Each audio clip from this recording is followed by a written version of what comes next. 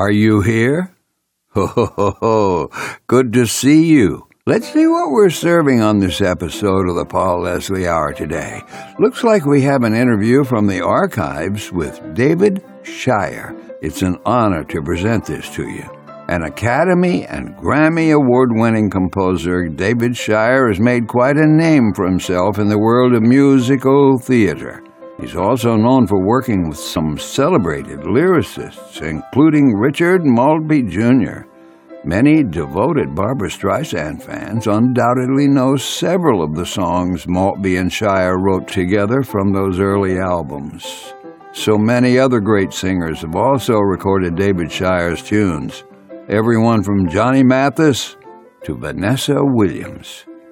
If you would please keep in mind, my friend, the Paul Leslie Hour is made possible by you, the listener-viewer. Just visit www.thepaulleslie.com/support and you'll know what to do. And we say in advance, thank you. Now it's time to enjoy this all-too-short interview with composer David Shire. Let's listen together. Ladies and gentlemen, it is with great pleasure we welcome composer David Shire. Thank you so much for joining us. Thank you so much for inviting me. Who is David Shire? Who is David Shire? At heart, just another hard-working Jewish film and theater composer who's trying to stay active as long as possible. What other areas would you like to find out who I am in? Well, I wanted to ask you, can you recall the first time you started to compose songs? When I was, I think in my early teens, my dad was a band leader and piano teacher in Buffalo, New York. And the music kind of came naturally to me. And I remember sitting at the piano and writing down a piece called Sunday Thought. It wasn't exactly a song, it was like a little piano piece. And I think that's the earliest piece I remember writing down. What composers have influenced you the most?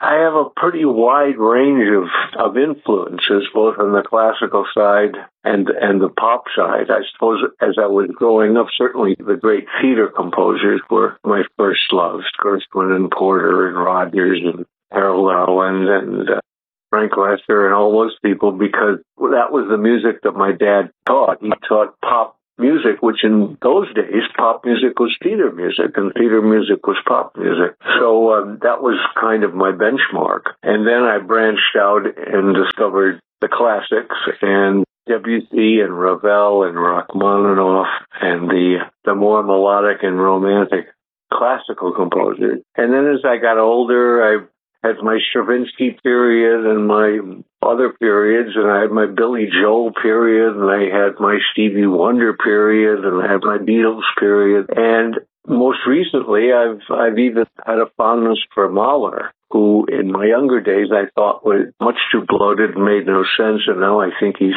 incredible. So one's influences and tastes do change over time, and I think that's a good thing.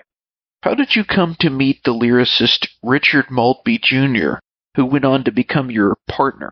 We were at Yale together. We were freshmen there, and a mutual friend introduced us in the dining hall. And we found out that we had each come to Yale primarily to write musicals for the Yale Dramat and Drama School. And he was looking for a composer, and I was looking for a lyricist. So it was a match made in heaven, or made in New Haven. What was your first impression of Richard Maltby Jr.?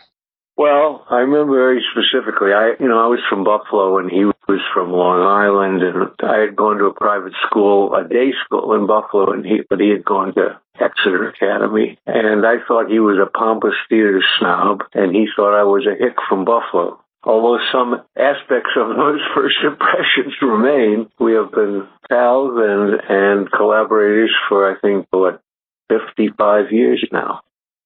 I wanted to ask about the song Autumn, which you composed and went on to be recorded by the great Barbra Streisand. Can you remember the inspiration behind that song? Oh, very, very specifically. That was our first big recorded song. by a major artist. We wrote that for the first show. We wrote at Yale. I remember being at Richard Residential College and working on that number, for which I had written a couple of previous melodies, and Richard kept throwing them away, saying they weren't good enough. So half out of anger and half out of inspiration, I wrote that melody, and I said, if you throw this one away, this collaboration is over. And he said, no, that's a keeper. And with a few adjustments, it became, I think it was Barbra Streisand's third record it was on. Could you pick a favorite composition of yours? No more than I can pick my favorite son or favorite friend.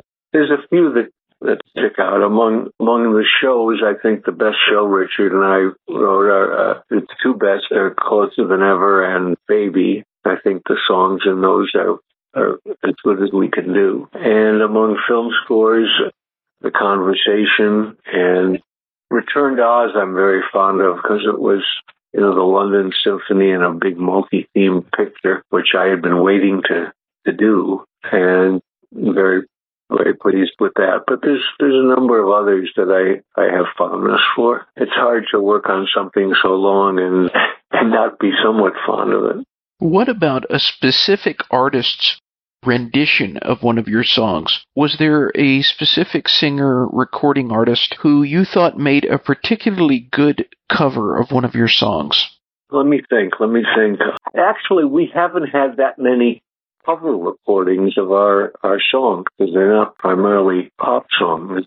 There's something I saw. Oh, well, there's been productions of some of our shows that we've really been very, very proud of.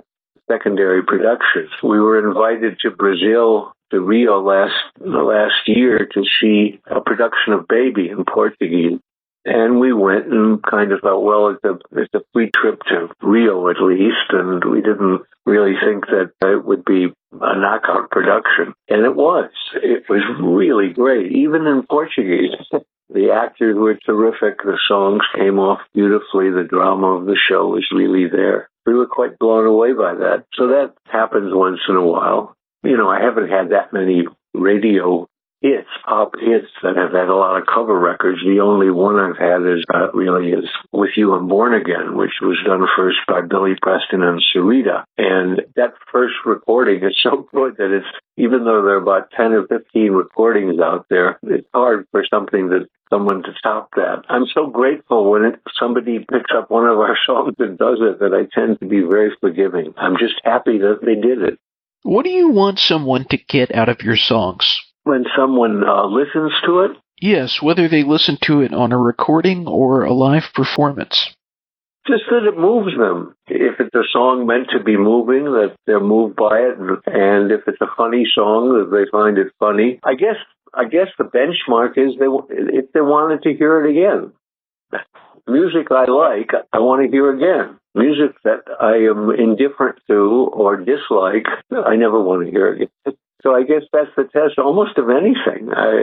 It's a very simple one. Remember the first time I heard West Side Story, I thought, this is unlike anything I've ever heard in the theater before. And I'm not sure if I like all of it, but boy, is it interesting. And I can't wait to get the soundtrack album. And now I don't think there's a less than spectacular note in it. So you're a very busy man. I was hoping you could tell us about Take Flight.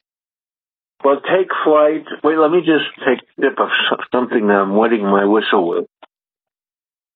Nothing alcoholic. Well, Take Flight, I don't know how much you know about it, but it was a long saga. We worked on that show on and off for over a decade, and it never really landed on Broadway where it was intended for, but we've had some wonderful experiences along the way.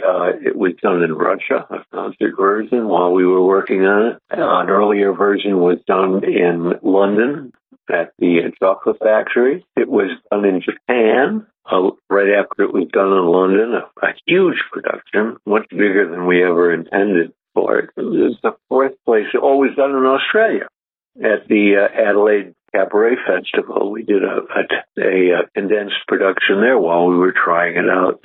there's been really lovely experiences, as I said. The loveliest one would have been after its last production at the McCarter Theater at Princeton, if it had wound up on Broadway. But the reviews there were ranged from good to indifferent. No one picked it up to bring in. We do kind of harbor a hope that someday we'll have a chance to revisit it again, because we suspect that some of the first versions we had of the show were much better. They were freer, more kooky, but the show was workshopped intensely over and over again, and it changed radically from our first conception. It became much more intellectually sound, but now that we can step back from it and look at it with a little bit of objectivity, I think we would have been better off if someone, with all its flaws, had produced it a year or two into our writing it, and then the soul of the show we wanted to write would have been on stage, and then we could have fixed it up around that. But, you get so much input at workshops, and workshops can can destroy your original impulse. And every change you make seems intellectually like a very good idea. Like, oh yes, that's why the show isn't.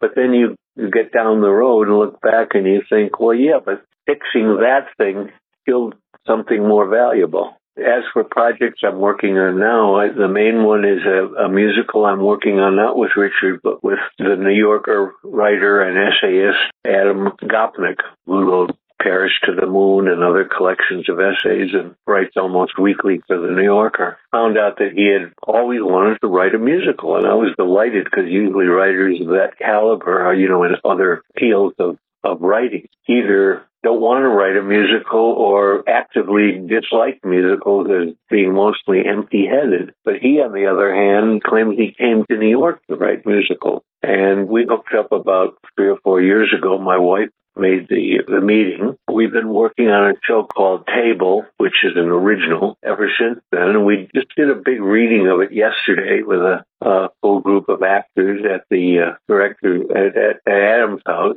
For the first time, I thought we really got something here, and the show is going to get on. The director is Gordon Edelstein, who is also the artistic director of Long Wharf Theater, which is I don't know if you know about it, it's near New Haven, and it's a very prestigious regional theater that has been around a long time and produces new things as well as repertory things. And Gordon's was very taken with the show even a year and a half ago, and wants to schedule it. Our next thing is God help us, a workshop production of 3 weeks in the fall at Long Wharf, but hopefully that will lead to a Long Wharf production. And then I'm trying to not think beyond that. If someone wants to move it to higher profile realms, that's fine. And if not, I'm not going to be disappointed by it, because we've had so much fun writing it. Adam is a wonderful person, so knowledgeable about everything, and I've had more fun talking to him about great books and just cultural life in general. He used to be an art critic. That's been kind of the pleasure of the show. With all of your accomplishments, what is the best thing about being David Shire? That I'm married to Dee Dee Cohen, who is the most wonderful wife that anyone could have. We're heading toward our 29th wedding anniversary, and a second marriage is for both of us. He's just a wonderful person and a constant inspiration. I know that sounds a little corny, but it's absolutely true. I'm enjoying my work more these days than I have, I think, at almost any period in my life. We just moved to a community 5 minutes away from our old one, in a house that's a little smaller, but I have a wonderful studio in it. I think I'm working much more now for the pleasure of its own sake, working for its own sake, rather than thinking, oh God, this has to be the greatest thing I ever wrote, or where is this going to wind up? And it's a lot healthier. I'm very pleased with that kind of turn in my personality. It makes life a lot more pleasant and productive, actually. I've never been working on so many things at the same time. I've got another movie to score in the fall, and Dee Dee and I are working on a animated children's musical series cartoon, which now somebody wants to make first as a feature and then as a television series. And I've been doing both music and lyrics for that. the show with Adam, by the way, I'm the composer and co-writing the lyrics with him. I've been writing more and more lyrics lately. A number of little side projects, a song here, a bit of incidental music there. I just did a incidental score for the play Travesty at the McCartney, and that was fun. That's all good things about being David Shire. My last question is very open-ended. What would you like to say to all of our listeners? Well, what I'd like to say to them, and this is kind of self-serving, they can Google me, they can go to my website and see various things I've written. And if they haven't heard them, get them and listen to them, or get those movies and watch them, because I'd like to expand my audience too, and that would be the nicest thing. Nothing wrong with that. For anyone who wants more information, you can visit the website davidshiremusic.com. Thank you so much for doing this interview. It's been a great pleasure. It's a pleasure to talk to you. Thank you so much. I hope you got all the material you wanted. We did. Thank you. Great. Have a good one, Paul. Nice meeting you over the phone. Thank you for stopping by today. If you enjoyed our program, consider telling a friend about it. The Paul Leslie Hour is made possible through people just like you.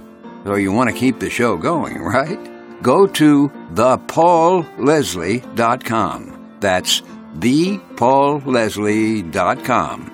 Click on Support the Show. And thanks to everyone who contributes. Performance of the intro music is courtesy of John Primorano, The Entertainer, written by Scott Joplin. End credit theme music is courtesy of John Primorano, the traditional song Corina Corina. Your announcer is Dan Gold. Hey, that's me.